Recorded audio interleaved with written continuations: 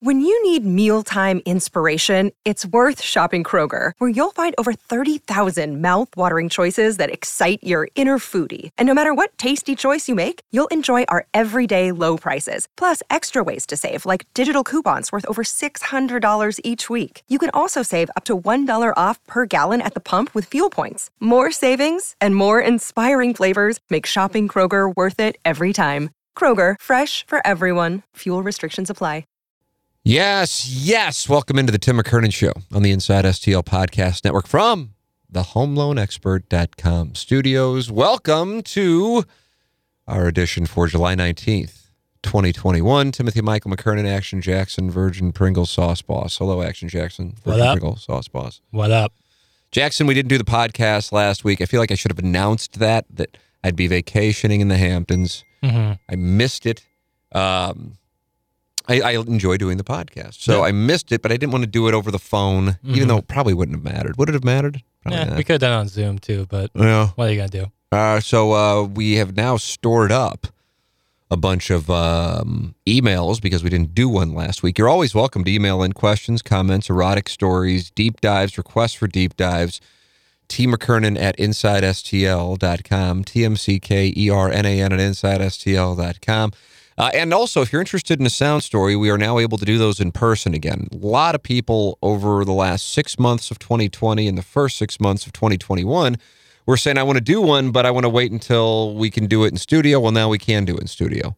Now, hopefully that continues. Mm-hmm. Starting to wonder if that's going to continue. Yeah. I feel like everyone's kind of a little bit back on notice with this Delta variant, but I also hope because the in-person sound stories are really awesome. Yeah, mysoundstory.com is where you can go online to book it, whether you and your siblings want to do one for your parents, you want to tell a story with your wife of your wedding weekend, your children, you want to do one where you want to have your parents or grandparents interviewed, whatever. I do them. Doug Vaughn does them. Dan McLaughlin does them. Chris Raby does them. You can book any of us. T. McKernan at InsideSTL.com or go to mysoundstory.com. That is where you can sign up for a sound story with me, Dan McLaughlin, Doug Vaughn, or Chris Raby. And we want to thank our sponsors who make this podcast possible. Ryan Kelly, thehomeloanexpert.com. Ryan Kelly, thehomeloanexpert.com. If you have not refinanced in the last couple of years, you are just paying money and interest for no particular reason, I can't recommend it. I was looking at my statement last night when I got home. We were on vacation last week, as I made reference to, so I had a bunch of mail, and I was looking at it. I'm like, I haven't looked at my... I'm like, man, my interest rate's probably too high. I need to refinance again, and I refinanced 17 months ago. Ryan Kelly, thehomeloanexpert.com. Get pre-approved on top of it. You got to get pre-approved in 2021. You can do that with Ryan Kelly. I have done both. I've gotten pre-approved and refinanced with Ryan Kelly in the last 17, 18 months, so I know firsthand that you can get it and get it done quickly and get it done easily with Ryan Kelly, thehomeloanexpert.com. And once you're pre-approved, make sure your home is insured with James Carlton of the Carlton State Farm Insurance Agency, 314-961-4800, or go online at carltoninsurance.net. He is my insurance agent, so this is coming from a primary account, primary source. I am a primary source. A couple weeks ago, I was out, and I got a text, and it's from James Carlton's office, and they're just like, hey, your home insurance is up here in a couple of months, and we found a way for you to save about 5% on your home. I was just like, man, this is unbelievable. And they text me, and I love that. 314-961-4800. If you make the switch, they do all the paperwork for you. 314-961-4800, or go online at carltoninsurance.net, James Carlton. And if you're in the market for a new or pre-owned car, we recommend Munganess, stlouisacura.com, altontoyota.com, Jamie Burkhardt and Clayton Patterson at Munganess. It's where Doug's driving his car from. I just got a car from there as well. I'm so happy. I guess I didn't really appreciate how much I enjoy my car from Munganess, St. Louis Acura, and Alton Toyota until I had a rental car last week when we were on vacation. Man, that's a world of difference. The quality you can get at St. Louis Acura and Alton Toyota, and the customer service you're going to get from Jamie Burkhardt and Clayton Patterson. Not anything better. They have an Iggy special for the month of July. The ILX is the vehicle Iggy drove, and a 2021 Acura ILX is starting at $329 per month for 36 months. You get 12,000 miles per year, zero down. Does not include tax, title, or license. Go to stlouisacura.com or altontoyota.com. Munganess, the official automotive provider of the Tim McKernan Show podcast. Jackson, what's doing with you? You ran point on TMA last Friday. Tell me about that experience. Were you nervous? Be honest with me. Let's talk. I want to get in your head here. No, not. And I was way more nervous running the board when Matt Rocchio was out, a couple weeks ago. Is that because you consider Rocchio a much better talent than me, and filling in for Rocchio is like filling in for Jordan, whereas filling in for me is like filling in for Scott Skiles. Yeah, you had to go with one of the whites. No, because and not a shot at Rocchio. It's just when you're on the board, like if you mess up, the show's not in the air, or something gets out that shouldn't. A lot of pressure there. You got to play the right spots because people are, advertisers are paying for their spots played at certain times. So it's that's more nerve wracking for me than just like talking and keeping the conversation going. And, I've listened to the show for so long, I kind of get the flow of it and, what needs to be said and timing everything. So it wasn't like very scary for me. And like I said on the show today, having Doug, Iggy, and Rock there just makes it, you drive and dish. You just drive and dish. And Doug's one of the best guys to drive and dish to. Same with Iggy. Greatest two-guard in the history of the game. Yeah. He's going to hit the shot. Yeah, he's going to knock it down every time. So is Iggy. Rock's great. So it was a lot of fun. And I said we're going to be press conference Friday. So if you guys don't like the show today, it's on the listeners. Nice, good. Turn it around on the listeners and blame them. So I like that. It's a great strategy. Yep. So it was. I got any responsibility was taken off my plate right there and then. And Raby did it 3 times and Cam did it 1. Is that the rundown? Mm-hmm. Yep. And they were both awesome. Raby was great. Cam was great. Raby coming in from Chicago. Cam was here on Monday, and we just broke it down. Did he and Iggy go at it? A little bit. There was a little bit of back and forth, but no, Raby was really solid. He's a great radio talent. So is Cam. Great. It's a real privilege to get to have both of them on. Who ran point the best? Rank them and then give grades. Oh, wow. You, Cam, and Raby. Raby and Cam, tied for first. Me, a good 50 feet, then me. It's not the feedback I was getting. I got really positive feedback. You right now, to get compliments from the TMA audience, which is, because you see the text inbox, is not necessarily flush with compliments. No, they're not. That's saying something. Yeah, Your I appreciate stock it. is skyrocketing. It's got to be nice, but at the same time, you know what's coming. Oh yeah, the shoe's gonna drop. There's no ifs, ands, or buts about that. I do appreciate people if they did enjoy it, but I had no idea you were doing it because I would text you during the show, just going, "Hey, what's going on? How's everything going?" Yeah, just checking in. Yeah, we didn't have a guest host. Raby and Cam couldn't come on Friday, and so we just were like, "Hey, let's roll the ball out there with us 4." I was pretty much me and Doug are the only ones with the captain's logs to know what needs to be said and what spots need to be spots and mentions. So I just said, I guess I'll run it up. I'll run the show and let the text inbox light up. So next time I go on vacation, are they not even going to bother with having somebody come in? I mean, was it that good of a performance? I don't think. I think we're still better served with someone like Cam or Raby. But if I'm ever needed, I'm always in the bullpen. You just gotta bring me out. Crafty righty. I'm supposed to go out of town in November for like 2 weeks. Mm-hmm. It's a weird deal because it's our 10th wedding anniversary, and then we always go to Sanibel where we got married every November anyway. So that's the next time I'll be going. So 4 months from now? Yeah. And it's a weird spot to have 2 weeks, but it's our 10th wedding anniversary, and I emailed John Hadley, who runs KFNS, to let him know that back in March, saying, "Hey, listen, I think I've taken 7 days off total, 7 shows off total through at this point July 19th." And I said, I'm probably not going to take much more, maybe a day or two here and there, but not another vacation. But this is a weird one. It's my 10th wedding anniversary, so I don't know. You might be full-time point guarding. I'll be ready, but I'm just always ready for whatever I'm needed to do. All right. Well, if you want to attack Jackson to bring him back down to earth, send your emails in, tmckernan at InsideSTL.com. But right now, your stock is skyrocketing. And any questions, comments, any topic is welcome. And I'm just going to go with an overview on this one because this was coming in both via email and DMs on Facebook.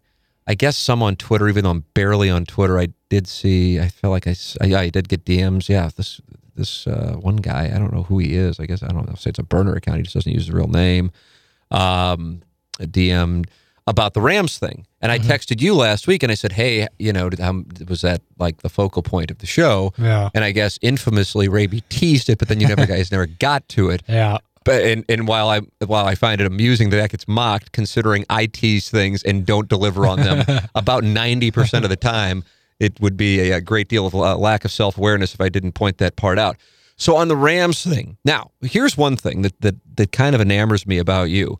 You have a passionate love for Missouri basketball, and when the Rams were here, the St. Louis Rams, even though you weren't alive or cognizant when they were actually good, correct, you just loved the St. Louis Rams football. Yeah. And we're talking about like 2000, the Spagnuolo, maybe Linehan, Fisher era. Late Linehan, peak Spags, and then peak Fish. That was my right in my pocket. Right, so when we were doing the show, and Doug the Cat and I were doing the show during that exact era, starting in I think 2012 specifically, we could never really talk about the games because we're like we have the biggest sports story in the market here, and that's that they're going to move. Yeah. But the audience would get upset, not all the audience, but a healthy percentage of the audience would get upset with us because we wouldn't talk about the games, and they were being told by some people that they weren't going to move. And so it was a tense time as far as like every Monday morning when the Rams would play. It's like, yeah, they beat, I know you love the Seahawks when they had in week 1. It's like, yeah, but they're going to move. So to like talk about this, like this is our team and, we want them to be successful. It's an odd thing. Yeah. But for you, that's probably not the prism you were viewing it from. I mean, first off, you were, in your teens or even single digits for some of this. So what prism were you viewing the Rams during that time through? Were you ignorant to what was going on? You were, okay. So, well, I knew what was going on because I was a loyal listener to the Ryan Kelly Morning After in high school, when I was, going to every single game and, watching with the utmost passion. But it was just like, I didn't want to believe it. Like, I was just like, oh, it'll work out. Like, the coin will flip and they'll send the Raiders and the Chargers to LA, and Rams will get to stay. We'll get a cool new stadium. I just can't focus on it because then it would really, because I just loved watching it. Like, it was something I would look forward to every day or every week. So if I were to say, well, I know they're moving, it would just kind of dilute my interest in it. And I didn't want that to happen. So I just blindly ignored all the signs and kept rooting until the day that they tweeted out that lame-ass tweet with all the helmets saying they submitted the relocation papers. And I was like, oh, great. Here we go. And here it comes. And then like 3 hours later, they were gone.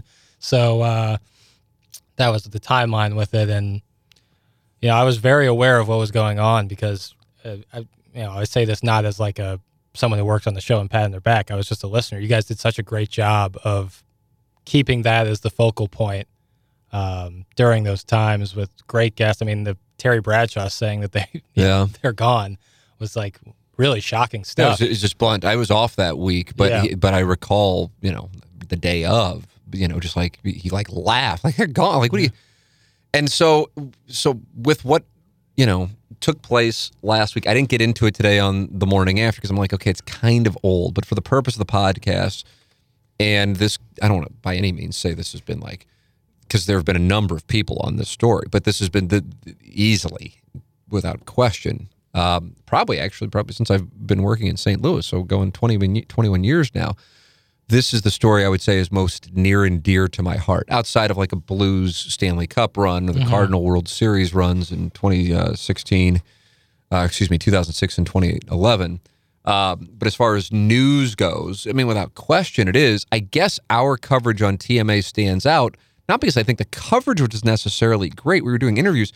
We were just, I think, I could be wrong on this because I just wasn't listening to a bunch of places, but I think we were, based on the response we got, one of the only places that was really focusing on it and did really focus on it from the moment of the Stan Kroenke press conference announcing Jeff Fisher's hiring. So you're talking January 2012. Yeah.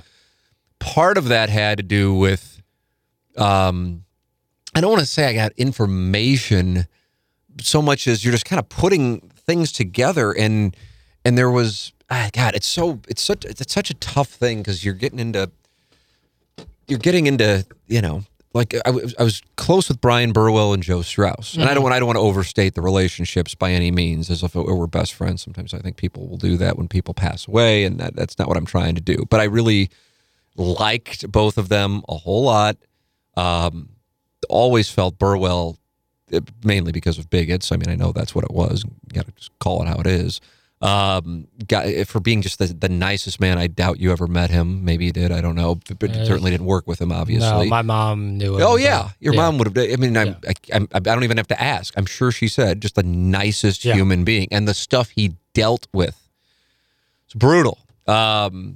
Strauss, and by the way, I disagreed with, I feel like I disagreed for every one column I would agree with that Burwell wrote. I probably disagreed with 5 of them, but it didn't matter. I liked the guy, a great deal. And I can recall they were getting ready to do a show. We were at CBS Sports 920. They were the afternoon drive show. They were going to do a show at a bar on Washington Avenue called Over Under. And they were like intense as they were about to start the show because they had just gotten word that Kroenke had bought the land where they have now built SoFi Stadium. And they were just kind of in awe of like how some outlets, personalities, whatever, were saying the Rams aren't going to move. And so with that and with the combination of conversations with people, some on the inside, some on the outside, but knowledgeable, I'm just like, I don't know how this isn't going to happen. And so therefore, I went out of my way to cover it on my own dime. And the own dime was to fly to San Diego, to fly to, it was just one trip, but I don't know where we went to San Diego, Inglewood, Carson, Oakland, and went to the town hall meetings there and witnessed what, from my standpoint, it's, I guess, sometimes we'll talk on the show about, politicians and reads on politicians, and like instantaneously, Eric Greitens. I'm just like, this is before anything. I'm just like, this is obvious what this is. And I'm confused how people don't see it, but they clearly don't see it. And it's got nothing to do with, whatever he was doing with, in the basement. I'm talking about just, but I'm sure there's some people listening to this who think he's great and are going to be voting for him, and he probably will win, actually, but that's not necessarily commentary on him being a great candidate so much as where we are. Digressing, Eric Grubman would be in the Eric Greitens camp. I mean, it was so obvious. It was so obvious. Yeah. And so, like, it was obvious before I even got on the plane to go to the West Coast on this thing. But then as I started talking to government officials, and I'm talking about the mayor of San Diego, the mayor of Carson, that this was a scam. I mean, there's no other way to describe it. It was an absolute scam with a predetermined outcome. And, I can recall being, and I don't believe he's the mayor anymore of Carson, being in his office, interviewing him. And it was almost like a campaign speech, for why they need to build the stadium there. And as I'm having this conversation with him, I would get done, and he goes, "Is there anything I can do for you?" And I go, "What do you mean? Anything for you or the people of St. Louis?" And I go, it'd be like if I went into the mayor of Brentwood's office, thanks, but I don't, what are you going to do? I'm looking for an In-N-Out if there's one in the area, but other than that, yeah. And then I go over to the Carson Stadium site, and there's security, and the security goes, "Who are you here to see?" And I said, we're getting a tour of the stadium site. And the guy starts laughing. He goes, "This is a landfill. This isn't a stadium site."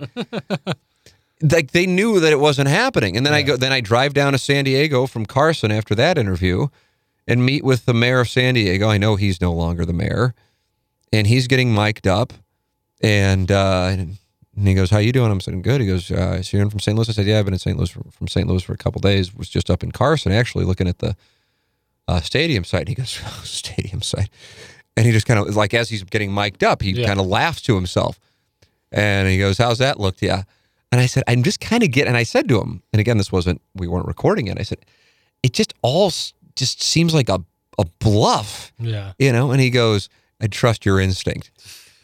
10 minutes before I had sat down to do this interview with him, the Grubman team had just come down from his office. We were going into the security building, or the security line at City Hall in San Diego, and the NFL people were coming out of his office and going down the steps because they had the town hall there that night in a couple of hours. Yeah. And he just kind of knew what the situation was. And one of the things that they kept saying over and over again was, it is our goal to keep these teams in their home markets. And now here we are. And it really isn't shocking. My God, I would have bet it all day long. All three aren't in their home markets. San Diego's in L.A., St. Louis is in L.A., and Oakland is in Las Vegas. And it happened, all within a couple of months of that. That was October, November 15 when I was there. The vote happened in January of 16. And so what has now been coming out with information as this continues to go on with the lawsuit from the city of St. Louis is information that I think for some people in the area is either going, you got to be kidding me, or I think for more people, it's like, yeah, this is what we kind of thought. It just was maybe more over the top than what we thought. But the Post-Dispatch published excerpts of these depositions, and it keeps going back to the Rams line is, well, it's because the lease, and that allowed us to be free agents. And that isn't the point of the lawsuit. And it's an amazing thing to me that is somehow getting lost in the coverage, not locally, but locally, obviously, there's emotional and potentially financial investment in whatever the outcome is, being pro St. Louis. But when it's talked about, if it does get talked about at all nationally, or if it gets talked about from the Los Angeles side, it's about that's not what it's about. It's about statements to the contrary that then led to people spending their money. And that is the issue. And so to take and I'm flattered. I'm flattered that when these things come out, it's not like I'm having hundreds and hundreds of people contacting me. It's flattering. Most of the time when you're on vacation, you'd like people to just, if they can, for the most part, leave you alone. But with this is a big story. And I kind of like, I almost want to call into the show and talk about it just because I want to talk about it. But, it's not my place to do that. I'm off and let whoever was filling in that day handle it. But that people want to hear my opinion because I was close to it, and I would talk with Kevin Demoff regularly. Have spent, Jay Nixon and Dave Peacock have both been on this podcast. We talked about it at length with them. And what my opinion is on this thing, there's so many different elements of it. First off, I am amazed that this continues. Yeah.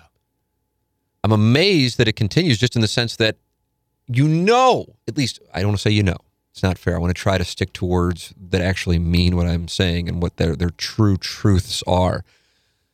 I would say with a 99% amount of certainty that the NFL has tried to settle this thing.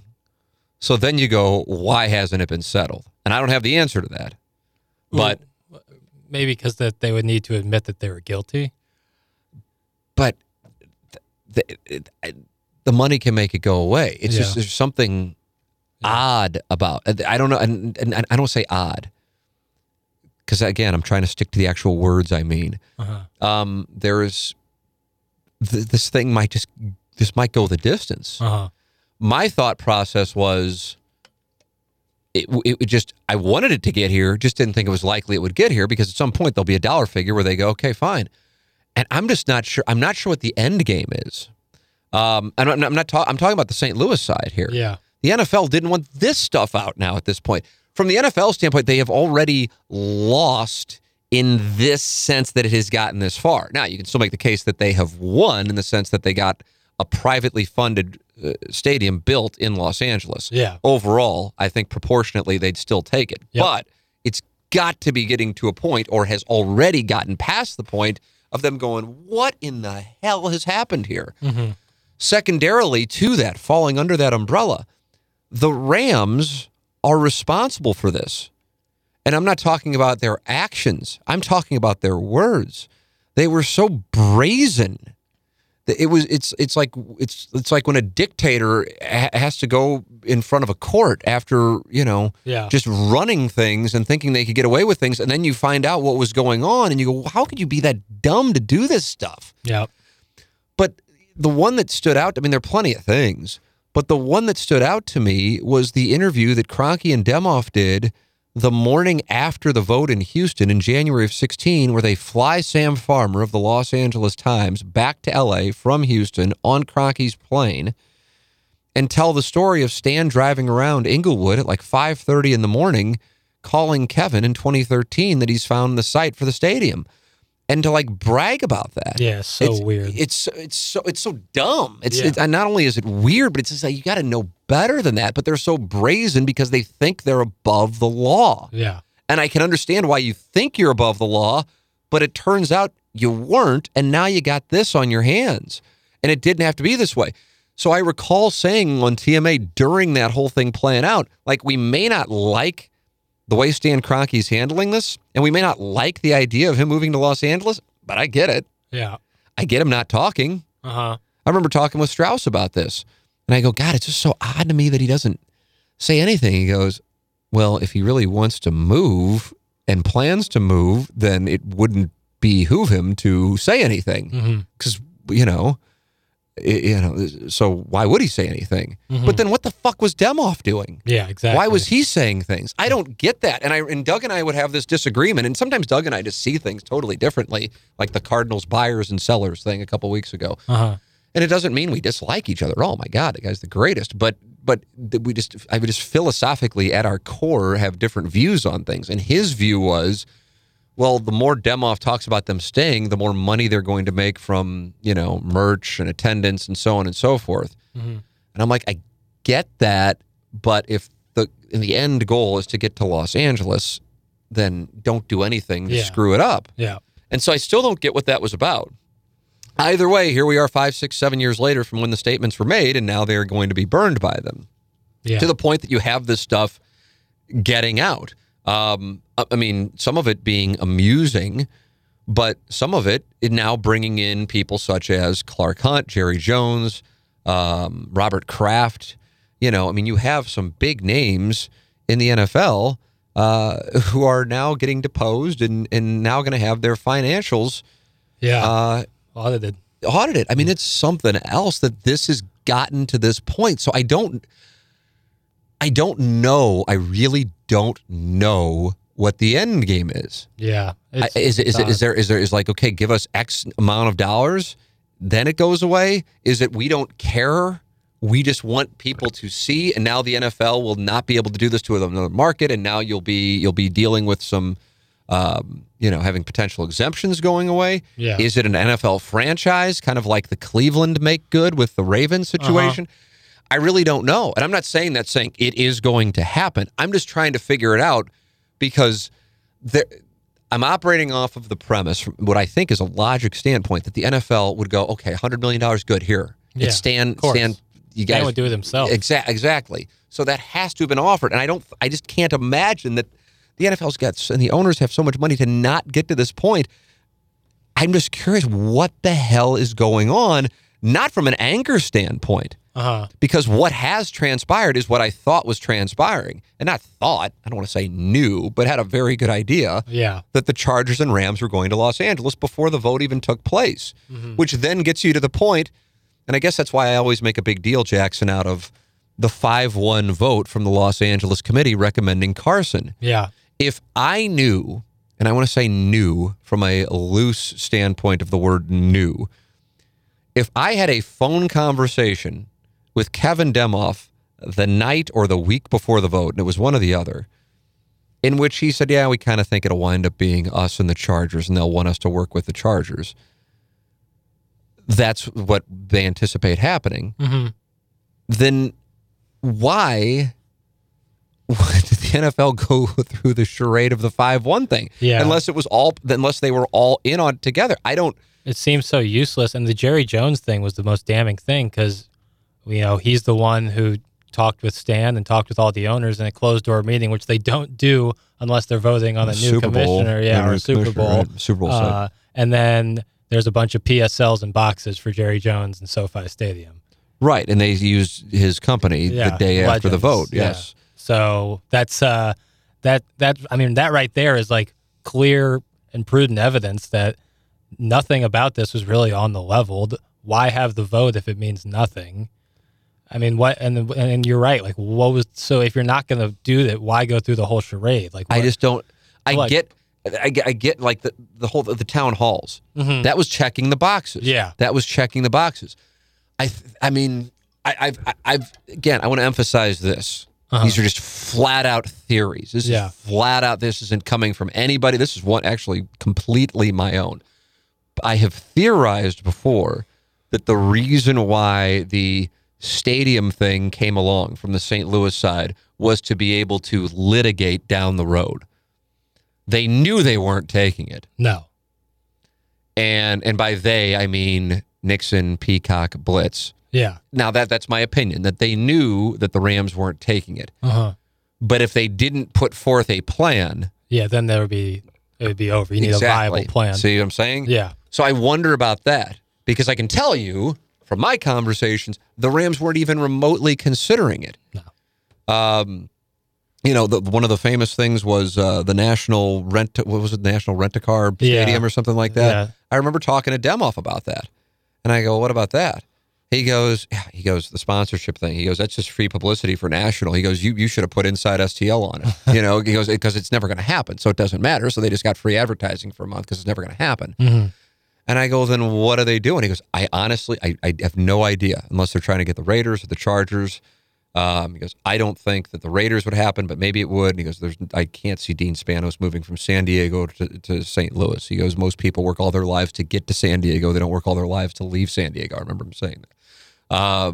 So you sit there and you go, well, what was the angle here when, why are they bragging about how they, and they shoved it up St. Louis's ass the day before the vote with the adios motherfuckers letter. Oh yeah.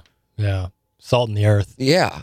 Salt in the wounds. I think. So I just am trying to, like, there's some of this that I still haven't been able to put together. But the biggest thing that I still, from the whole thing, that it's gotten to this point, that this thing may actually go to trial, is what does St. Louis want? Mm-hmm. And I'm not saying that from a complaint standpoint. Like, what will get it done? What will put it to bed? What will end it? What's the number? Is it the number? Is it a team? Are they just wanting to slit the NFL's throat? I don't know. I really don't know. It might be a combination. It might be the right number mixed with all this exposure they're getting to the NFL, mixed with the possibility of a franchise, maybe not now, but down the road. But, I mean, how are you going to make sure they keep good on that? So I don't know what the end game, because they have to be fighting for something. I really doubt they're doing this just to expose the NFL. Right. I don't think most people who are even NFL fans think that the NFL is completely on the level, but they have to have, and I don't think it's a number, because I think that the NFL would have already thrown out that number. That's my point, and that's my reason for asking that question, because that one doesn't have an answer for it. Yeah. So then you'd sit there and you go, okay, if you knew the Rams weren't staying no matter what, were you building a stadium for this litigation that we're now seeing play out 6 years later, or were you trying to lure a team to St. Louis? And I don't know. Yeah, I don't know. It was so I guess I use the term mafioso in the sense that there was so many, the text messages and the phone conversations I had during that time period and the stuff I was with politicians. It's an unreal story. Because it's scummier than I think the public even realizes, even though the public in St. Louis realizes it was scummy. It's actually somehow scummier. And this is the stuff I know, much less the stuff I don't know, which then gets me to this. Another thing Doug and I would argue about, he goes, it's not getting attention because people are over it. I'm going, I don't think people are over it. I don't think people are over it at all. It's not about over it. It's about, like, the scum that went on. Yeah. It's like, get over it, St. Louis. It's like this, but you say St. Louis doesn't deserve an NFL team because you've lost 2 NFL franchises. Well, here, the deal was done. Yeah. The deal was done. It didn't have anything to do with St. Louis. Unfulfilled. People are unfulfilled. They're not satisfied with just Rams move, St. Louis doesn't have a team. Well, there is a correlation, right or wrong, or as Kevin Demoff would say, fairly or unfairly. Mm-hmm. There's a correlation, right or wrong, that if you have an NFL team, you're a major league city. Mm-hmm. Now, it, of course, is not absolute, but outside of Orlando, I think the next biggest market, if you're ranking the markets, and St. Louis is now down to 23, that doesn't have an NFL franchise is St. Louis.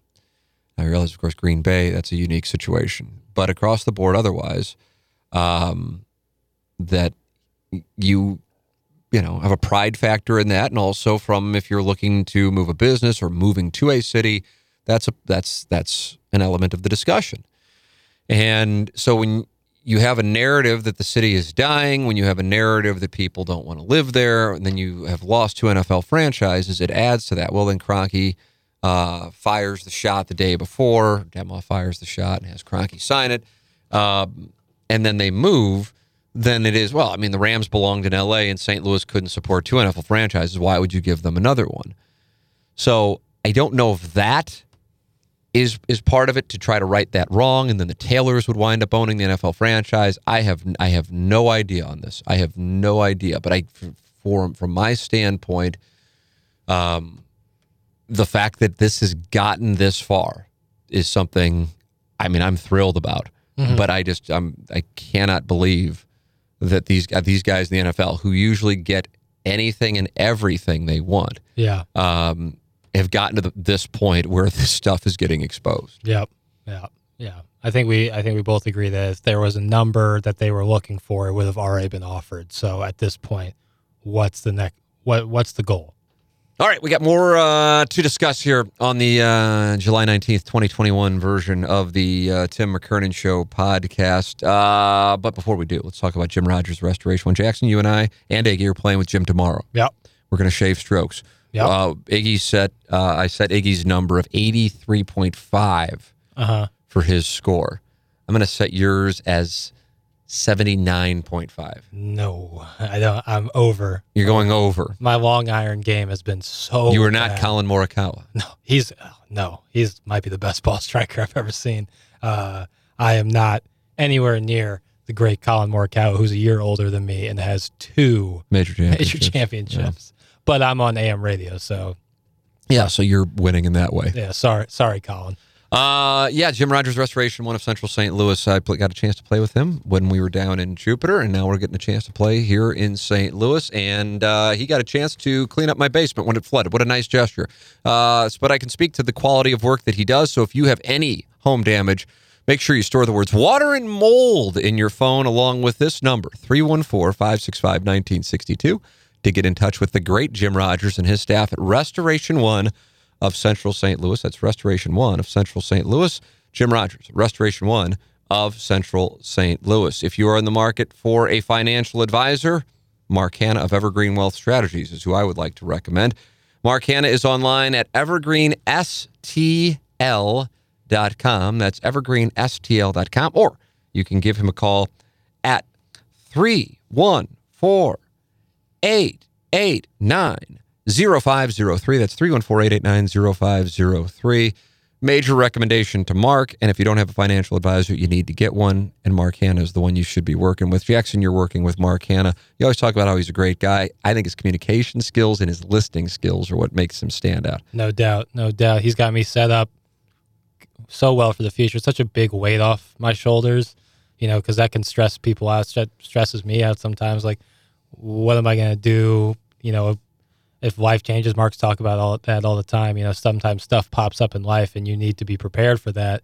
And he'll help you be prepared for that. He'll lay it all out for you. Mark is the absolute best. And you're right. His communication skills are the best because for someone like me who doesn't know anything about finance, he educates me so I can make informed decisions on what I want to do with my money. And that's what I find so important and what's so great about Mark. So if you don't have someone, I really couldn't suggest Mark Hanna. And even if you do have somebody, I'd consider making the switch. Mark Hanna, Evergreen Wealth Strategies, 314-889-0503.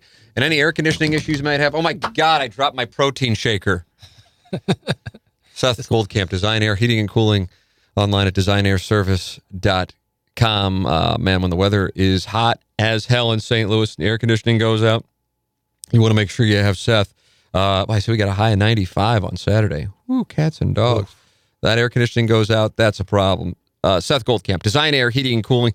So I use. They installed a new air conditioner in our home. Train 16-SEER air conditioner. Doug's a client. Jackson's parents' clients. It's Design Air Heating and Cooling. Online at designairservice.com. Design Air, the official HVAC provider of the Tim McKernan Show. Design Air Heating and Cooling. Tim, hope all is well. I'm emailing this topic in now as it's fresh from the weekend. Now, this one came in last Monday, Jackson, so it's a little dated. Yeah. But I kind of wanted to talk about it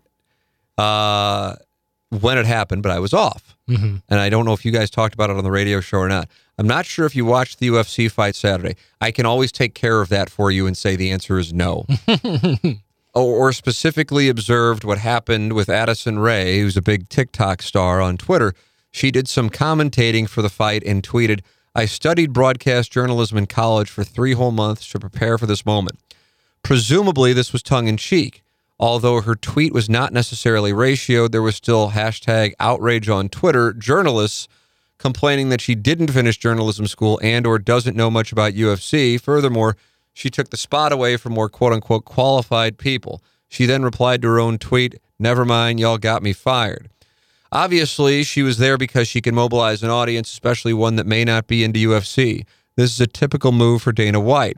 The UFC will never be one of the 4 big sports, but his ability to market the sport and create his empire is impressive. Ultimately, her initial tweet made me laugh because Doug and yourself always joke how journalism school fails to teach business side of journalism, arguably the most important part. Apparently, that's still the case. It seemed like a perfect QFTA topic, combining the lack of business knowledge in journalism and outrage on Twitter. Curious if you have any further commentary on the situation. Thanks. And that comes from the Sultan of Duck Butter. Did you guys talk about this at all on TMA? No. All right. So I saw it, and I think maybe it was Andrew Marchand of the New York Post, media critic, who I think I saw like the tweeting about it and how there were all these people angry about her tweet. And I thought to myself, what are you angry about? Yeah. I mean, the name of the game is mobilizing an audience. That's it. You know, that's the name of the game. Yeah. And so she's going to do it more so than what, like the person who's like put in their time in, you know, Grand Rapids and Little Rock. I mean, yeah, exactly. It just doesn't matter. And also the idea that she was offered the job. It wasn't, she didn't demand the job. Right. It was offered to her. I mean, it's shrewd on the part of Dana White to put somebody in there who more people know about than like the reporter who's going to ask these. It's just so often in our industry, outside of the thing that the Sultan of Duck Butter made reference to, which is a lack of business acumen in journalism, we take our roles, and I'm speaking first person plural, even though I kind of don't necessarily think that we're guilty of that because our show is basically a satire of it, but nonetheless, it's still got to be first person plural, that other people couldn't do it, when in reality, the reason why most people in the business don't make money is because so many other people can do it. Yeah. That's the whole point. That's why you rarely have leverage unless you mobilize an audience and or have a tangible impact on the bottom line because you deliver top line revenue. That's it. It isn't discussed. It wasn't for me. I mean, this is 20 plus years now, so maybe it is discussed. So I got to make sure I clarify. I mean, this isn't like I'm down in Columbia or Evanston or, you know, Syracuse, and I know what's going on in journalism schools now. But yeah, the game is, you know, this isn't a coincidence that like a certain look is on television. I don't know when that'll ever get talked about. You know, like this isn't about like who does the quote unquote best journalism. And that at this point now is in the eye of the beholder, because if somebody's reporting one thing, half the country's pissed off at them. Yeah. So it's not about, it's about appearance. It's usually, you know, somebody hits a game winning shot. Tell me what you are feeling right now. Yeah. How many people in the United States would be able to do that? For real, I would think 95+% would be able to get able to get that out. Yeah, if you can formulate a sentence clearly.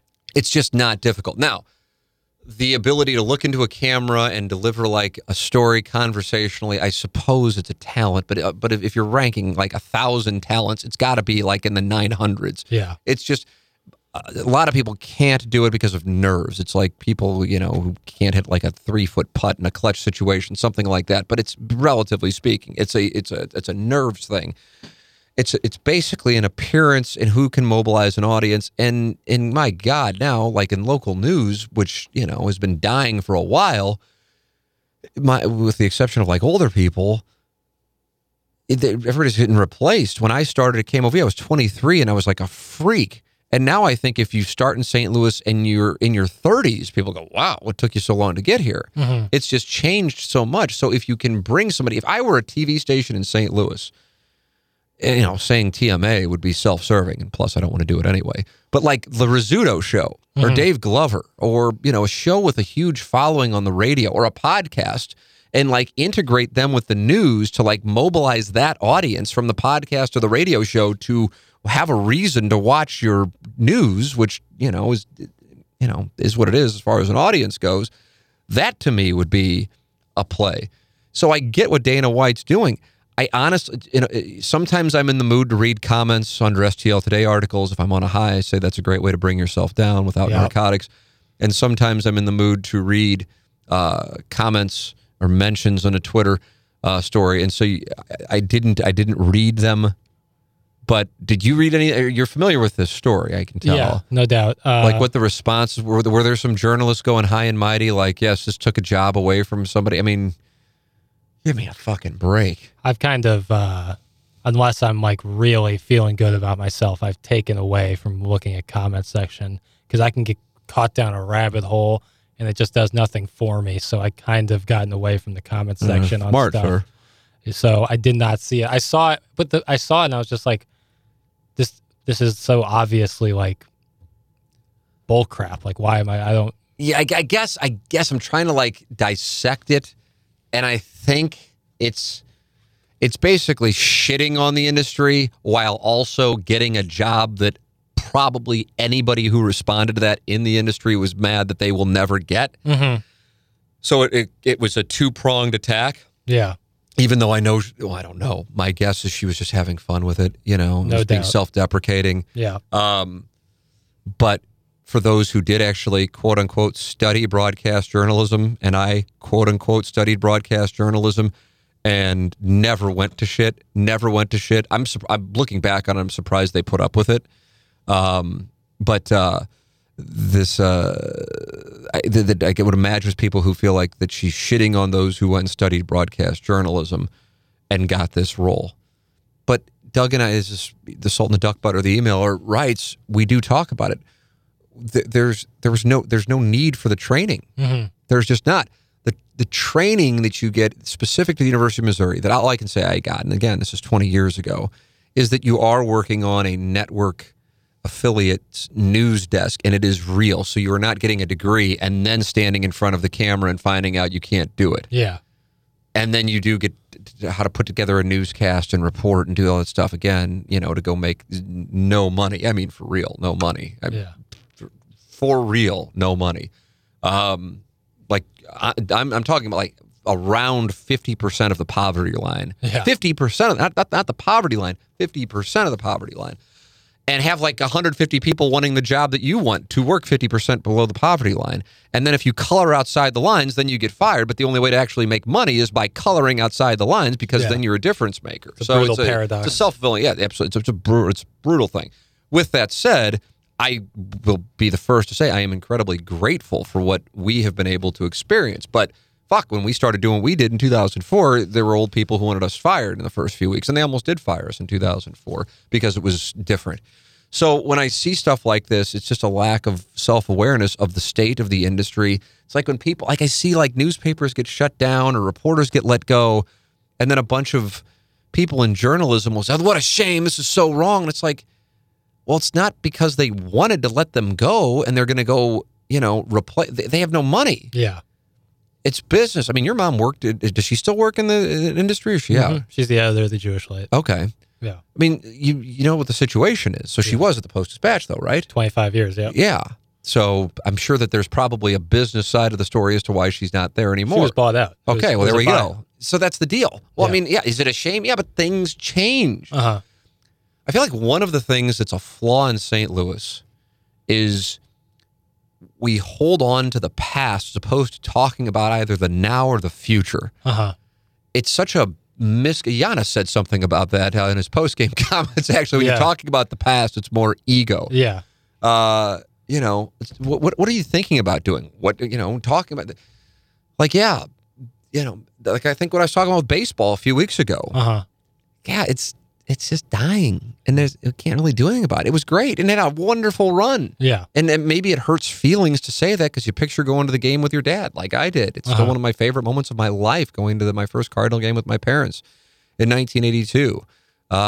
What spring training means. I'm not saying it's going to be gone in the next, but I think it's going to continue to have a downward trajectory, not like a drop off, just a downward trajectory. It's just things change. The train was the main mode of transportation forever. It changes. Things change. Everything has a shelf life. That's just the way that it is. Yeah. And so, things change. You don't have to be mad about it. This doesn't mean that the big bad rich man is heaping profits by firing reporters. There's no revenue. Look at what the newspaper was something, even in the 2000s, early 2000s, you would get up and look forward to reading. Jackson used to walk into these studios at sports talk radio stations, and all you would have are Post-Dispatches around. Mm-hmm. And now you see what's in there. There are people reading on their laptops, and if anything, they're looking at social media. They're not reading the newspaper. I enjoy reading it, but I read it in an online or iPad form or on my phone or whatever. Yeah. The game has just changed. And I think most people's mindsets come from their own self-interest. Totally nothing wrong with that at all. I'm certainly right there too. Trying to take a step back on it, the Addison Rae thing, I would imagine were people in broadcasting who are mad about their lot in life because more than likely they're not making much money because that's the business for most. And, we're pissed that she got a chance to do this, but then also that she shit on studying broadcast journalism in college. But I could never, ever, ever, ever recommend somebody study broadcast journalism. Mm-hmm. Ever. And I've been saying this for a long time. So, what we learned studying broadcast journalism had zero application as to business. And to me, that's the thing that a lot of people get backed into a corner because it's perfect in your 20s. You don't need to make a bunch of money. You most likely don't have families. Working late is fine. Working weekends is fine because then you go out afterwards and it's totally cool. And then whether it's your late 20s or early 30s, you go, holy shit, I got to work on Christmas again. I got to work on Thanksgiving again. I got to work nights and weekends. I have a wife and now I have kids and I don't get to see them anymore. Holy shit. That's what happens. So it's a perfect job for your 20s as long as you know you're going to have to press eject at some point. Yeah. But then what happens is you're not accumulating marketable job skills in your 20s, whereas your peers are. And then you decide to leave, and now you have to start out and compete with people fresh out of college, and you're wanting to make a certain amount of money because you have a family. It is such a dangerous thing. If it works out, absolutely wonderful. But it's so rare to work out. And so I think that's the source of this. The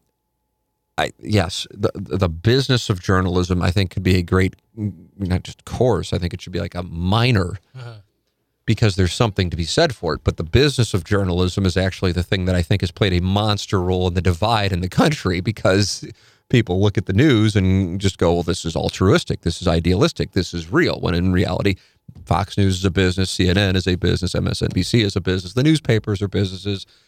They're all businesses. They're trying to get your attention because once they get you to watch, they monetize you watching. So that's the game. So they're not going to just give you something that's boring. They're going to try to mobilize an audience, as they did with Addison Rae. Yeah. Let me see here. Timmy recaps. Oh, I remember getting this one. This was last Sunday. Timmy recaps brings it strong with his QFTAs. Yeah. If we had a HOF for QFTA, a lot of letters. Yeah. I think he'd be in there. Let's see. I'm not familiar with this, and I may mispronounce this person's name. Jackson, there is a chance you're familiar. I don't know if you're familiar with Casey Neistat or not. Are you familiar with? I'm reading the email. Neistat. No. But he's a YouTuber who found incredible success by doing daily vlogs. He did a vlog every day for 3 years straight, which turned him into a lucrative branding partner and personality due to his massive audience. He's now moved on from YouTube for the most part and has become a tech investor and business owner whose career I enjoy following. I listened to a podcast with him today, and he mentioned having the self-awareness in the fact that those vlogs, while extremely lucrative, were an absolute grind that he knew wouldn't support him forever due to media's ever-changing landscape and the daily mental exhaustion which took a toll on his family, mental health, and body. It nearly led to a divorce due to being a workaholic. He mentioned clearly knowing that he would have to milk it for everything it was worth because his audience would eventually move on and outgrow his channel, so he made a conscious choice to put his responsibilities as a day-to-day husband and father on hold in hopes of something bigger materializing for him and his family. So it got me thinking, has there been a point during your career with TMA where you didn't think it was sustainable for a long-term financial health, mental health, or family perspective? Did it or does it ever feel like a sprint where you have to keep grinding 3 hours a day, 5 days a week on air in hopes of it leading to something which you feel is more bankable and or sustainable? Clearly, with the benefit of hindsight, even if TMA ended today, it would be considered a wild success, but I'd imagine it hasn't always felt like that to your employees, coworkers, or family. It doesn't take too much reading between the lines to hear in your voice when you're exhausted, frustrated, or tapped out. Have there been cycles of exhaustion? Has COVID been your least favorite era of TMA? Well, there's a lot in here, brother. I read the first couple paragraphs when I got it, but I haven't read through the whole thing yet. I'm interested in your perception of TMA as a career. Is there something bigger or grander that you have your eyes set on that would be more fulfilling professionally in your current age and role as a husband and father? Has TMA ever felt like or been seen as a launching pad to something else for you personally? Does TMA still feel challenging from a professional standpoint? I don't know this to be a fact, but it didn't seem like the station ownership thing from 2020 was necessarily a forecasted goal of yours. That's astute. I'll tip my cap on that because I've never really said that, but that's a nice read. Mm-hmm. Rather, something that just got presented itself, that maybe try to say just kind of presented itself. I know there's a lot there to unpack. Here, and it isn't necessarily a poignant question, but wherever this might take you, might lead to a good deep dive ramble for QFTA, or maybe it's too personal to discuss, which I understand. Thanks. That's some recaps. God, he's good. Yeah, he is. He's really good. Yeah, he's talented. Well, let's see, Jackson. First off, you've been a part of it for 6 months, 7 months. Yeah. But a listener for a long time before that. Yeah. You are aware of what we have. And by that I mean our options. I have, me, you, Doug, and Iggy have met a couple of times to discuss what our options are and, so on and so forth with regards to, we're in a very nice spot, I guess. But it's tough to talk about it without talking about it. Yeah. But for the purpose of the audience, because I sometimes read these things, but at the same time, I can't get upset about it because if nobody is, if nobody is telling people otherwise, it's like the scene in The American President. You ever see the film The American President? No. I really like that movie. Yeah, it's written by Aaron Sorkin, so I probably should get on that. I like Michael Douglas a lot, so I'll probably watch that soon. I'd like to recommend it to you. All right. Can I give a homework assignment? I give a homework assignment? If you're giving me a homework assignment as a movie, that's a great All right. I'd be curious what you think about it. Okay. Written, I think it's 95, 96. I think you'd have to consider it good. Yeah, It's certainly idealistic. It's written by Rob Reiner, directed it, so you can kind of get an idea of where it's going. Yeah, exactly. But from an entertainment standpoint, I think you'll enjoy it. For sure. And at some point, I believe it's Michael J. Fox's character says to Michael Douglas's character, who's playing the president, and I can't recall what Michael J. Fox's role in the White House was, but either way, he's screaming at Michael Douglas to respond to his political opponent because he's the only one doing the talking. And people are believing him. And Michael Douglas screams back that sometimes people will drink the sand, not the water, because they don't know the difference. And so there have been times over the last, certainly over years. The thing with the Dan Marshall 1380 the woman, 590 the man thing that made that easy was that the audience knew everything. Mm-hmm. And I didn't, Doug didn't, the cat didn't. I guess producer Joe was around for part of that. We didn't have to say anything. Mm-hmm. The audience knew, or the audience could pick everything up, and we could just go about our business. The tough thing that this situation has had is there have been things reported as fact that aren't factually accurate. And the audience, I don't feel like a lot of people in the audience anyway, but clearly not Timmy Recaps, he had a nice read in there, think some things that are actually inaccurate. Mm-hmm. But I can't be mad because it's not like I'm saying, here is the truth, and they're not believing me. Yeah. I'm not saying anything. Yeah, that's a conscious decision. Mm-hmm. I don't know if there will come a time where I ever will, and I suppose I would draw a parallel, not necessarily a great parallel, but a parallel to we were talking about earlier with the Rams thing, Stan Kroenke and Kevin Demoff kind of doing their victory lap, mm-hmm. and then like bragging about the whole process like the day after. Yeah. And now that's, like, what was the point? Yeah, like, what's the point? And not that this situation is that situation at all, but it's kind of like, I'm not looking to... There's no upside to it. Yeah, that's how I operate. Mm-hmm. And so I'm not, so it's frustrating in that sense, but then if I do get involved with it, then it's like, understandably, then there will come more questions, and then it's like, well, where do I stop? Yeah. So I can't, it's a tough spot because I can't win. And it's disappointing because I think that has played a role in a portion of the audience thinking things that aren't true. And, but I don't know when and where to start and stop correcting things. I've seen one thing that I don't think anybody would have a problem with me correcting. If anything, maybe people would like it. That John Hadley, who operates the radio station, outbid me to buy KFNS. Now, where in the fuck did that come from? I mean, where in the fuck did I, for real, like, where did that even start? I have no idea where that started, because sometimes I know where it starts. It starts in the newspaper. Yeah. Or I know who the people are that go to the newspaper and then get it out there. I don't know where that one came from, because there's not like a sliver of truth to it. And as Recaps says, but I've never said this, that's why it's a little kind of like, oh, I tip my cap. How did you pick up this? He said, I don't know this to be a fact, but it didn't seem like the station ownership thing from 2020 was necessarily a forecasted goal of yours, rather something that just kind of presented itself. And that is accurate. Mm-hmm. I think, and you're a listener at the time. Yep. But I think the audience, some in the audience saw that, and I know some in the public who I wouldn't even consider in the audience, saw that as a great accomplishment and a great win. And in reality, and I say this, and I don't know how to say it without the true intent is respectful. It wasn't, because anybody could have bought it. Yeah. And I'm not saying that flippantly. I'm just saying that this wasn't like a $25 million acquisition where we put together a bunch of venture capitalists and raised it. And, that's not what I would imagine people understand that.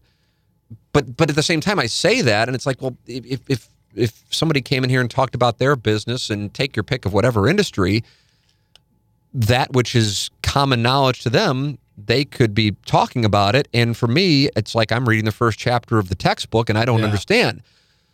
So it's a weird spot. And then on top of that, I'm trying to operate, just for lack of a better term, professionally, and just do our show and be respectful of the situation. But it's difficult when things are either said that aren't true or people think things that aren't true, but you can't really play whack-a-mole. Yeah. Because you don't know where it's coming from. Yeah. But, just to be real crystal clear, there was no bidding war. Yeah. I don't think anybody had a problem with me saying that. There was nothing even close to a bidding war. And I guess I can just I think that if there's perceived tension, which is inaccurate, between me and John Hadley, who I have a really good relationship with, that's just not, it's just something it's not. And if they think, or people think that's because I was outbid, to buy the radio station. It's just not. I'll make it crystal clear. Highlight this. Put it on the timestamp on the podcast. I was not dying to buy KFNS or any radio station, nor am I dying to buy KFNS or any radio station at this moment. I wasn't then, so tip of the cap to Timmy Recaps for the read because I haven't said it. And just to make it crystal clear, buying a radio station is not, that's just not, and maybe there's some people still holding out hope but that's not in 2021, that is not where I am, nor is it where, that's the other element of the outbidding thing. But at the same time, I know the people who are a part of our group, so it's, the outbidding thing, like if it's like my dollars against somebody else's dollars, I get that. Yeah. If there was a bidding war, but it's not, they're investors. Yeah. But, 15 years ago, I didn't know how investors worked.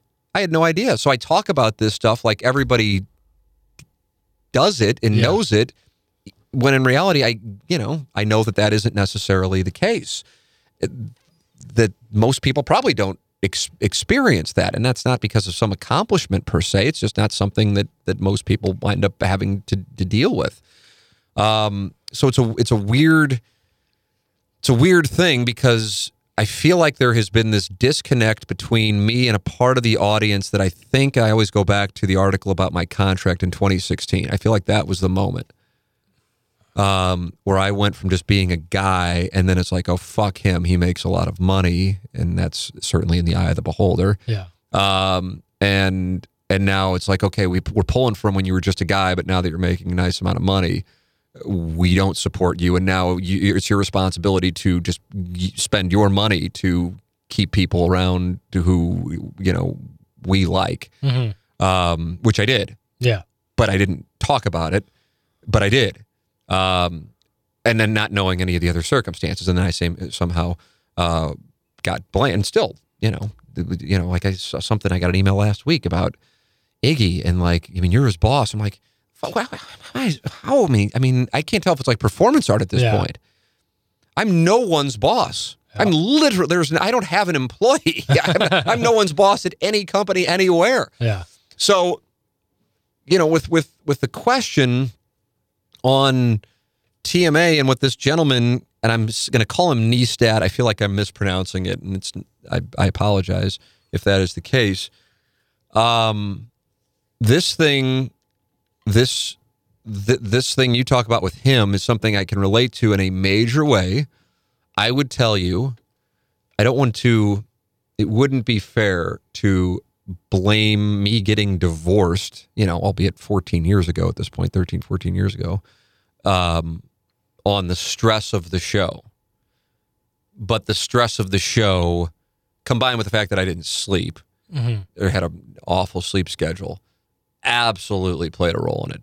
But it wasn't the stress of the show. The show is as stressless as possible. We have very rarely had any problems as far as the interactions of the people working on the show in the 17-year history of the show.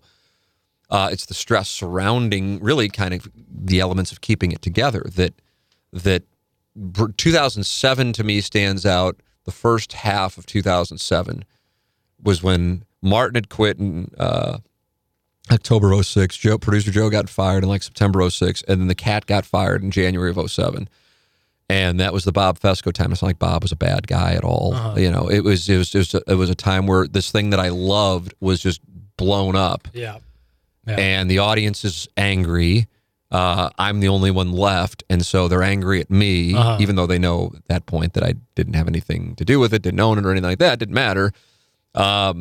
That was brutal. I was in depression then. I truly was. I'm not saying that is the way people sometimes say, I'm just depressed. I truly was in depression during that time.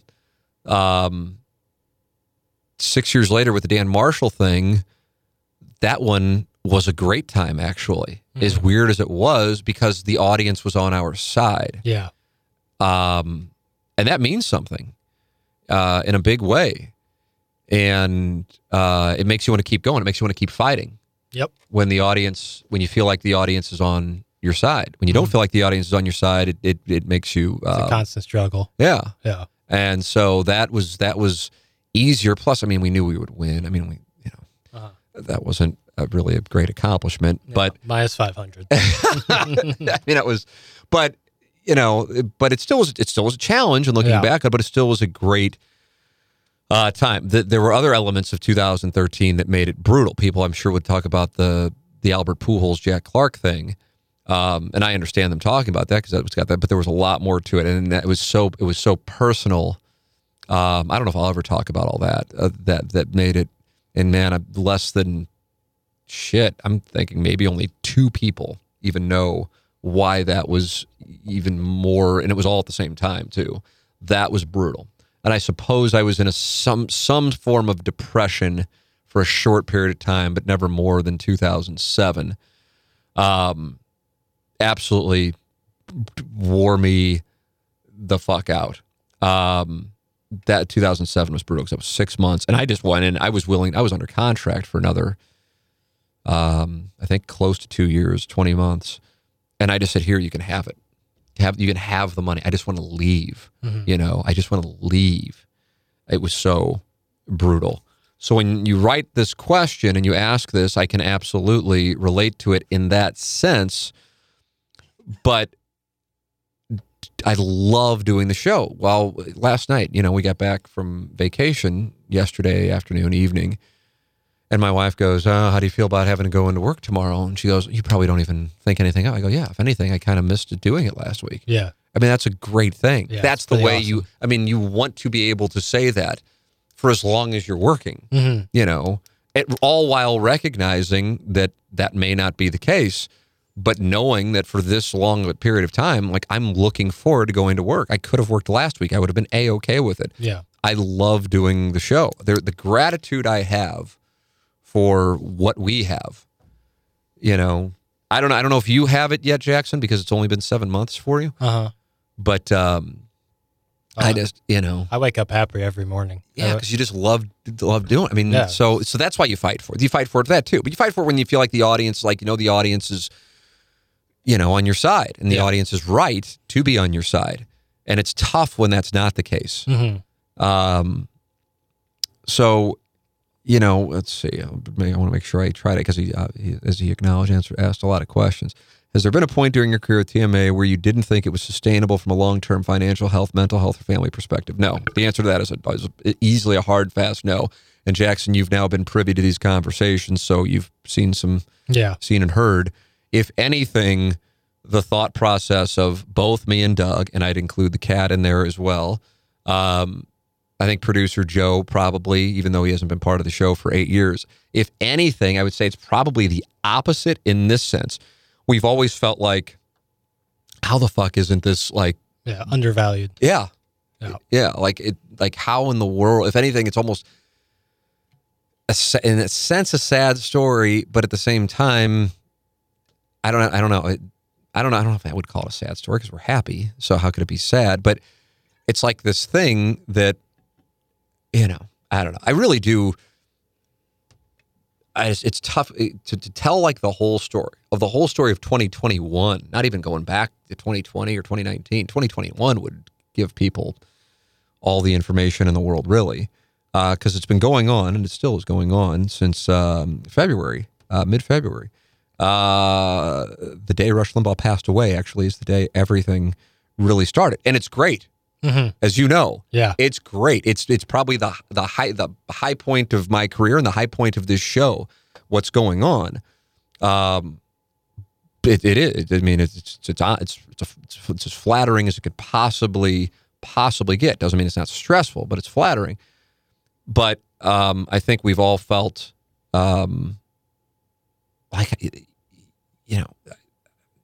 I'll say to people, I'm like, yeah, like TMA isn't like this hobby that I do because I giggle, Yeah. It's a viable product. Very much so. Don't go, okay, yeah, you do this, you do that. Well, I mean, and then I'll say, well, yeah, but what about TMA? Well, I mean, that's not an option. Why the fuck isn't it an option? Yeah, seriously. I mean, how many other shows have what we have? Yeah. So I mean, my wife is, I mean, not like she's always, but we happen to be in the car in one of these conversations. One of the person goes, well, you're going to have to figure out what you want to do, but so what do you want to do? And I'm on the call with people I like too. I'm not mad about it. They're running their business. And I said, well, I want to do TMA. Like, well, that's not possible. I go, why isn't that possible? It's a successful show for 17 years with like a ridiculous amount of advertising revenue and a ridiculous amount of audience loyalty. And honestly, I don't even think we've tapped into like a tenth of what we can do using social media, video, live streaming, YouTube, increasing the content with the show. I have so many fucking ideas with it. Yeah. And you just go, God, is Doug will sometimes say in the middle, is it me? Is it me? It can't be. It can't be. Is it me? It can't be. It's got to be him, right? Yeah. And I'm not, and I get it. I do get it in the sense that it would be but I will fight for it. I'll fight for us because that's who I believe in. That's what's worked. And some people absolutely get it. And then sometimes other people don't. So that is something that is shared, with my family. I mean, there's really, Jameson is 3. He's not really active in the discussions. So with my wife, she feels the same way. I mean, she's, the show started in 2004. We started in 2008, as in Anna Marie and myself. And, it's something she's lived through a lot of these experiences. Yeah. And she shares the opinion. So it's not like I'm like the guy in my mid-40s still out there playing on the Corn Ferry hoping that it's going to happen. Yeah. We're kind of like, the thing that we will say is whoever decides to do it is going to go, why in the hell didn't we do this sooner? Now, they'll be happy that they did it. Yeah. But then it's going to be, this was in our own backyard the whole time. And that's... Yeah. But that isn't like me and my wife saying that. That's me and Jackson. That's me and Doug. That's me and Iggy. That's all of us. That's all 4 of us. We've sat at the same table a few times and had these conversations here over the last couple of months. Yeah. So, and another thing, by the way, I sometimes get these things, well, I know TMA is coming to an end. I go, where the fuck do you get that? Yeah, I don't get that. I mean, I kind of, in a way, it's kind of like it might be more advantageous to make people think that it is. So then when it isn't, it's like a big win. But, I don't, so here, an hour into the podcast, you're getting it ain't going away. I mean, I mean, unless there's something I'm not aware of, but, the 4 people who are on the show right now, we're all, planning on working together for a good long while. So if that makes you happy. But if you were hearing otherwise, I don't know who the fuck was telling you that, since we're the ones that kind of... Seems like that's the theme of this whole question, is who the fuck is telling you all this? Well, I don't think that he's saying that, but he's asking questions the mental health stress of it. So I'm trying to say things I can say without saying too much, because I would love to say everything. I would love to. Here is the thing that I am told... Iggy talks about his book. Yeah.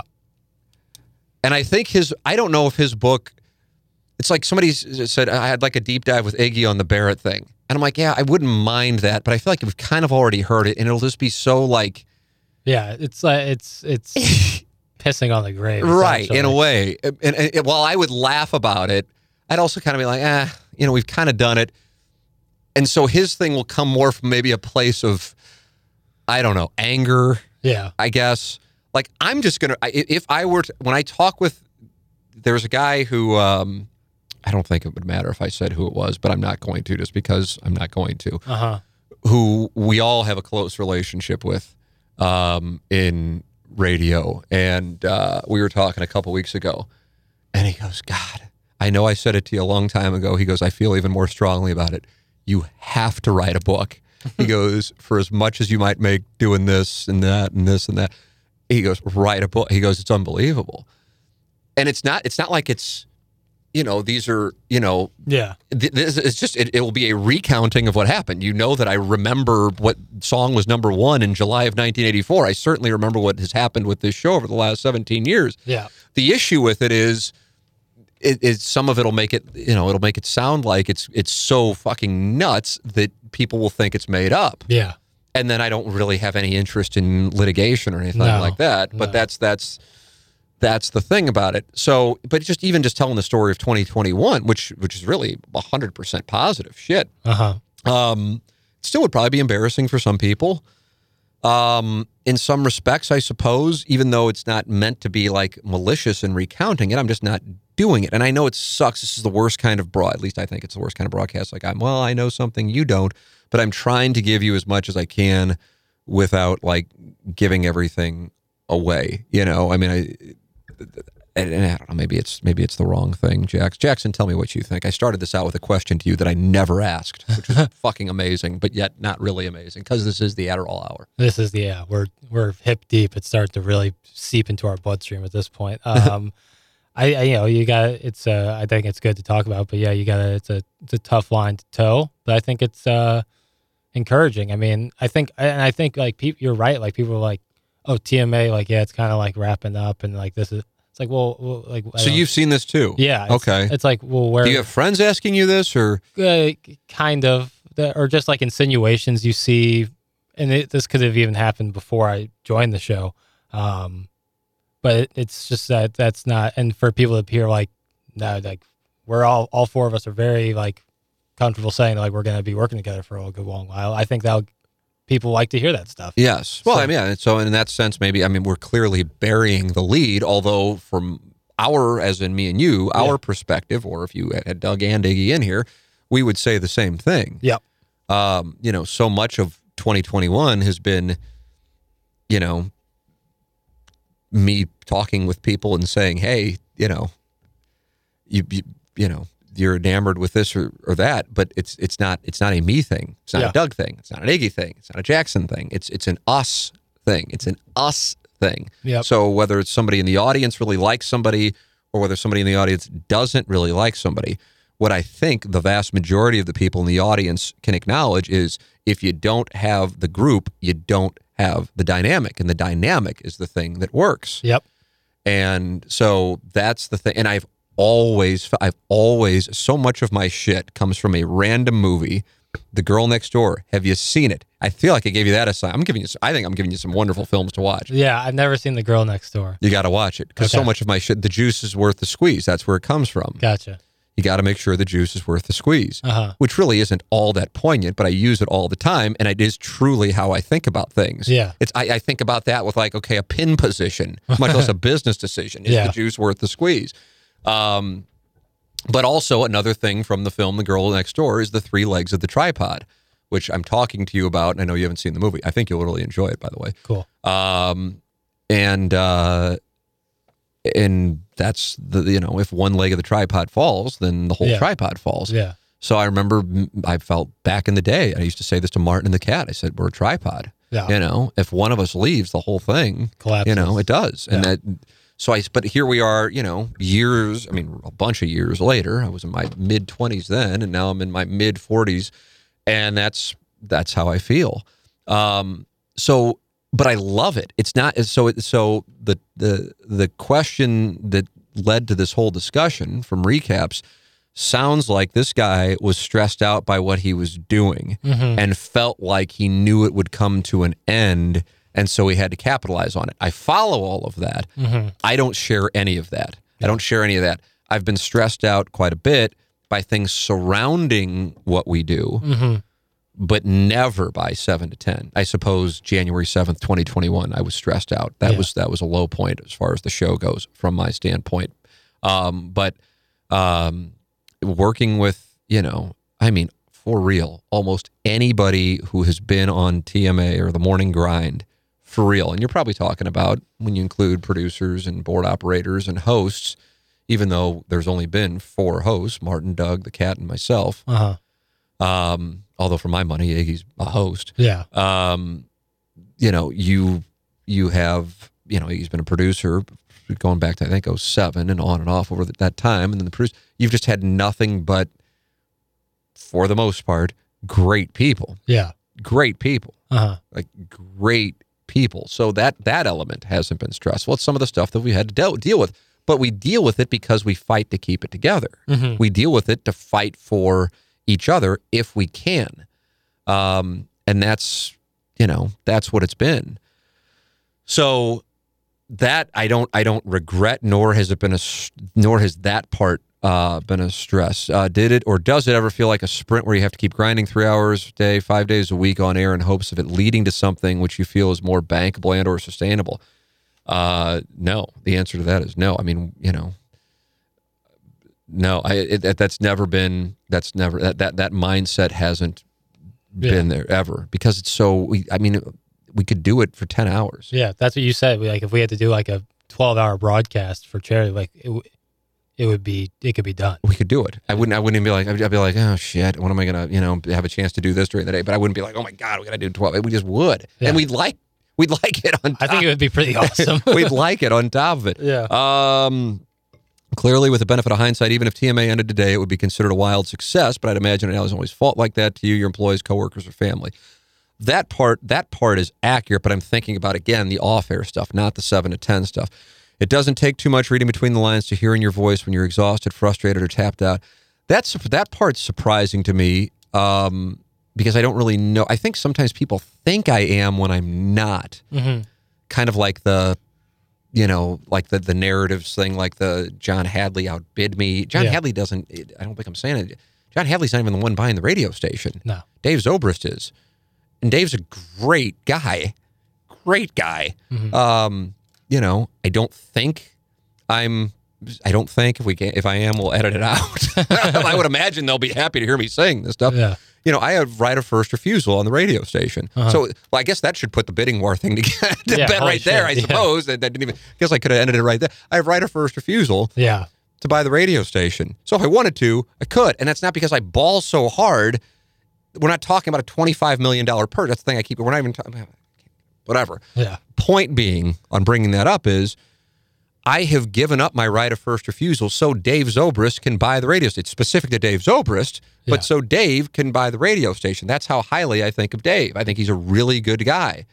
And whether we are here or we are not here when my contract expires, that doesn't change that. And that's something Dave and I have talked about a great deal. So I want to make sure that I say that as well, because I'll say that the whole time. And I know he'll say that.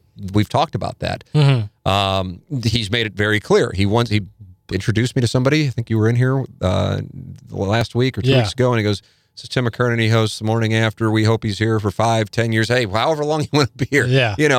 That's the mindset. So there isn't any tension wear out. I don't know when it would. Sometimes I guess maybe I don't get a good night's sleep, and then the show sucks, and that is on me. That is 100% on me. But it's like once out of every 3 weeks or so. Yeah, if that. Yeah, it's just that's when I feel like it can't be good. So I don't know when the other things are, but people might just think something's going on, but there really just isn't. No.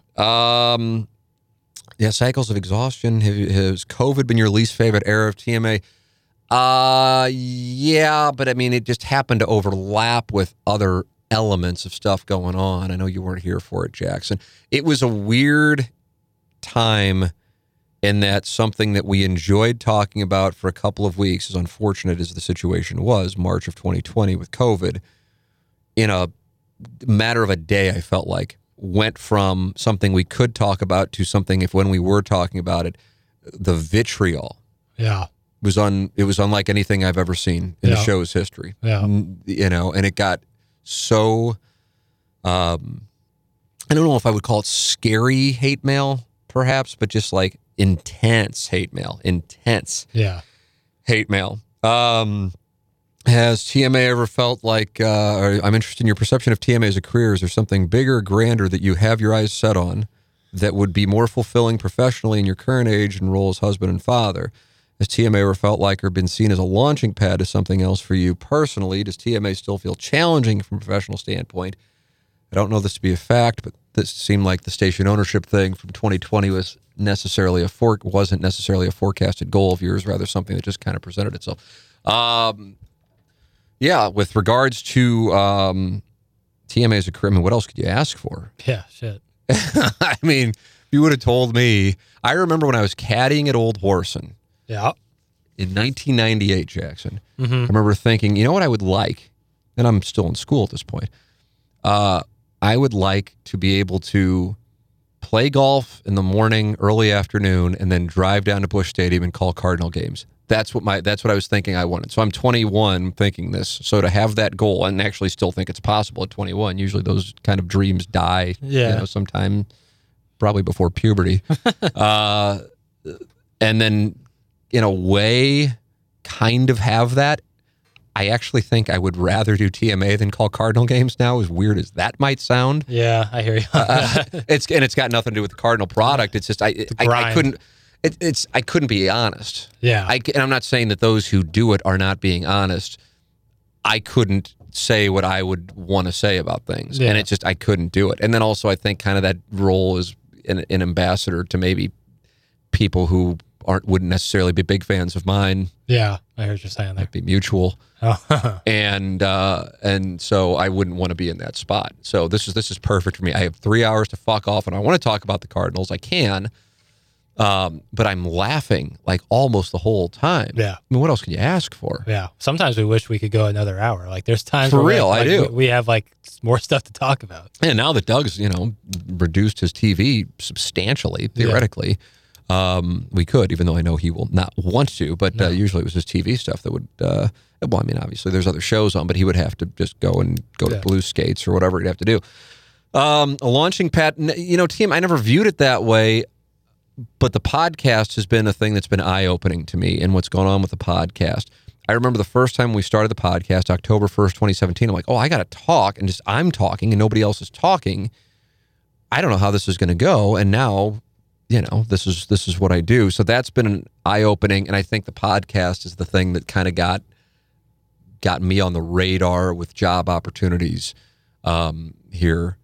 I don't think it was necessarily TMA, because if it was TMA, I wouldn't have to be selling TMA. Yeah, exactly. It was me individually with like the compliment of somehow you're able to talk politics without pissing people off. And we don't really know how you do that, and I don't really know how I do it. Maybe it's because I will call bullshit on whether it's left or right, Yeah.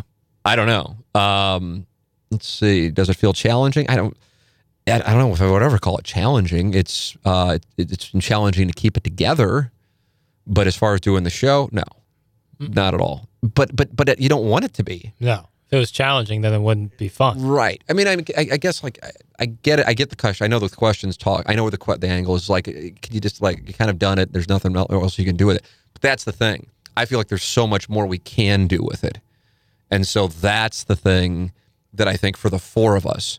And I think especially Doug, if I may be so forthright here on this podcast, I think that's something that, I don't know if I would call it really important to him, but I know with having been in on these conversations where he is on some of these things. And I think that's something that may be important. Like we get that we have something. I think Doug, if anything, is blown away by how confused by its success, especially considering he's done television in St. Louis for as long as he has. And this is the thing that I think, has gotten him the biggest response. But that we're all of the opinion, as I think a lot of people in the audience are, and they want to see it continue to succeed and grow, that we feel like, as great as it's been to have 17 years, like we haven't even tapped into what it could be. And that's with wherever we are. It's not radio station or podcast or any of that talking about, just like there's more things that we can do. Yeah. And that excites us, all of us, so there is no, if the question is like, hey, are you kind of done with it? The answer is no. If anything, I truly could have been a few months ago. If I really wanted to, could have been. And as Jackson, and as everybody on the show knows, and hell, I suppose some people in station management too know, I chose not to. So that was, that's because of loving this. If you have something, this has essentially been these truths that I've kind of been coming to terms with. And it's taken, while I said this stuff started back in February, it's taken a lot of time. And I think I probably got there sometime in June. It's weird that it took this, but it's like, TMA has been on from, in Morning Drive from 2004. It's continued to grow, as we see with the downloads and events and advertising dollars and so on. It just continues to grow. Relatively speaking, I don't know. I don't know how to phrase it properly, so I'll just back away from it. But, it's continued to grow. It works. You can spend all of your career trying to find what we have, so you don't fuck with it. Yeah, that's it. That's your truth. You have to operate off of truths and get away from fallacy. And so it's like, okay, we have this. We all love doing it. Yeah, why fuck with it? So it's kind of one of those things. I've also gotten to the point, for me personally, where it's not like I'm like, okay, because the way it was, and I don't know where you are now. I don't think Pete was there, Gangster Pete. But I'm probably now more where he is. Growing up, you went wherever you were going to make the most money. But there does come a point where you go, okay, well, we're good. No matter what, we're good. I want to do the thing that I know I love. Yeah. Now, of course, that's not an absolute. Like, if one thing is, 5 times as much, you might look at it differently. So this year, it's been very helpful when I've had a chance to sit and talk with you guys, because I can't talk about it with most people, obviously. But with outside of with my wife, but she doesn't live this, like we do. She lives it through me, but she doesn't live the day to day of doing the show. That is our truth, that we love doing it and it works. So it's just like, enjoy it as long as you can. Yeah. But I think there has been something that I think is a misnomer that I am guilty of, and that is, okay, Doug is, this old, Iggy is this old, and so therefore TMA is coming to an end. Well, yeah, this group will have, at some point, it will change. Yeah. Just like Gangster Pete was the producer this time last year, and 4 years ago, John Seymour was the producer, and 8 years ago, Producer Joe was the producer, and Martin Kilcoyne was the host, and the Cat was a co-host, and the Plowhawk was on the board. Things change. Yeah. But that doesn't mean that the show has to go away. Of course. And people have their favorites and their least favorites and the various iterations, and the show could never survive if this person... And I get all of those things because I've heard them all, and here we are in 2021. Yeah. But, yeah, it's just like, okay, we have this thing. Why do we need to change? We don't need to change. It's changing to what we do more than, than it us is. Changing. That's the other thing. Else. That's the other thing. That's the other. You're exactly right. It is, and I'd love to say we had a plan. Not that we're pioneers or anything. No, but it has, this style has become more. I guess if anything, it's the direction that things are going. Not because of us, probably more because of Barstool actually than anything. I would say be the biggest thing. Yeah, but it's what we happen to do. But I think there have been morning drive sports talk radio shows around the country that have had this style. For sure. It's just in St. Louis, it was rare because St. Louis was more KMOX sports open line style of sports talk radio. And so when we came along, it's like, this is insane. But then my parents, I remember, had friends who moved to St. Louis from Jersey. And they're like, yeah, we don't get why people say it's controversial. I mean, this is, it's kind of light in comparison to the shows in New York, but in St. Louis, it was, controversial. Let's see. I know there's a lot to unpack here, and it isn't necessarily a poignant question, but wherever this might take you might lead to a good deep dive and ramble. I think I've done some rambling. I don't know if it's been any good, but hopefully, I guess the biggest thing people can take away from it is the four of us have gotten together, multiple times here. First off, not only in group, but, I'll get on the phone with everybody and let people know where things are. And, here's what you will most likely be reading in the newspaper. And here's what is true. Here is what is not. So don't believe that. And don't this and that. But, I can't, my gratitude, even if, as recap said, if it were to end today, my gratitude for being able to do this is higher than ever at this moment. And I don't know why. I'm not talking about this moment, like this time period, this era. I love it. I just absolutely love it. I almost hate saying I love it because I feel like it's talking about a no-hitter. It's like you're jinxing it, but I love it. I love doing it, and I suppose the way I look at it is it's kind of, some people, my dad and I were discussing this over the weekend, like them selling their house, the house I grew up in Tam Avenue where they live, and he's like, I should sell that thing right now. Your mother would never let me sell it. I should sell it. I'm like, yeah, sell the house. The memories don't go in the sale. No. So, but there are people who have a tough time, especially where they raise their kids, selling a house. I get that. I'm not mocking it. I suppose it just depends on your mindset. The reason I attempt to draw the parallel here is whenever it ends, and maybe it'll be 20 years from now, maybe it'll be, in the next 10 minutes, whenever it ends, the fact is, which I guess was part of the theme of the email, it ran for at least 17 years, and we loved it. And so however it ends will not take away from the fact that we had 17 years where we got up and we fucked around as our job. You can't have a great... And the audience was in on it, too. Yeah. And loved it and played a huge role in its success. Yep. And we did some great things, not just... I don't know if we did anything great with the show outside of, laughed and fucked off, but, charity-wise, and did some really impressive things, selfless gestures on the part of the people involved, the audience, and that was a great thing, or is a great thing. My point being, like, looking back on it whenever it ends. So I guess it gets to, and I don't know why I've had more gratitude. Maybe, probably because I guess I was thinking about, okay, this opportunity's here, this opportunity's here, this opportunity's here. This person wants to do this, but it only involves me. And I'm going, and I would I got sad. Yeah. So then that's what I'm saying. I arrived at this truth going, yeah, other people might want to do that, and that's cool if they want to do it, but for me, it's not what I want to do. Because this is what I love. And so if you love what you do it for as long as you can, and you fight for it, and you fight for the people who do it with you. And that's it. That's it. That's our truth. Yeah. So, yeah, man, certainly there's been stress. Great question. The YouTuber example, I don't see like we got to maximize it while we can, although inevitably there will come a time where, I guess, that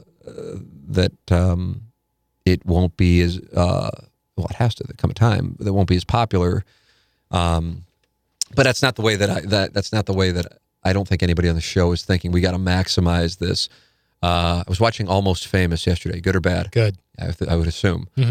And Jimmy Fallon comes in as their new, their new manager? Yeah, tour manager. And he goes, you gotta seize the moment and get these things, before, who thinks Mick Jagger's going to be out there performing at 50 years old, which was done mock, the fact that he's 75 and doing it.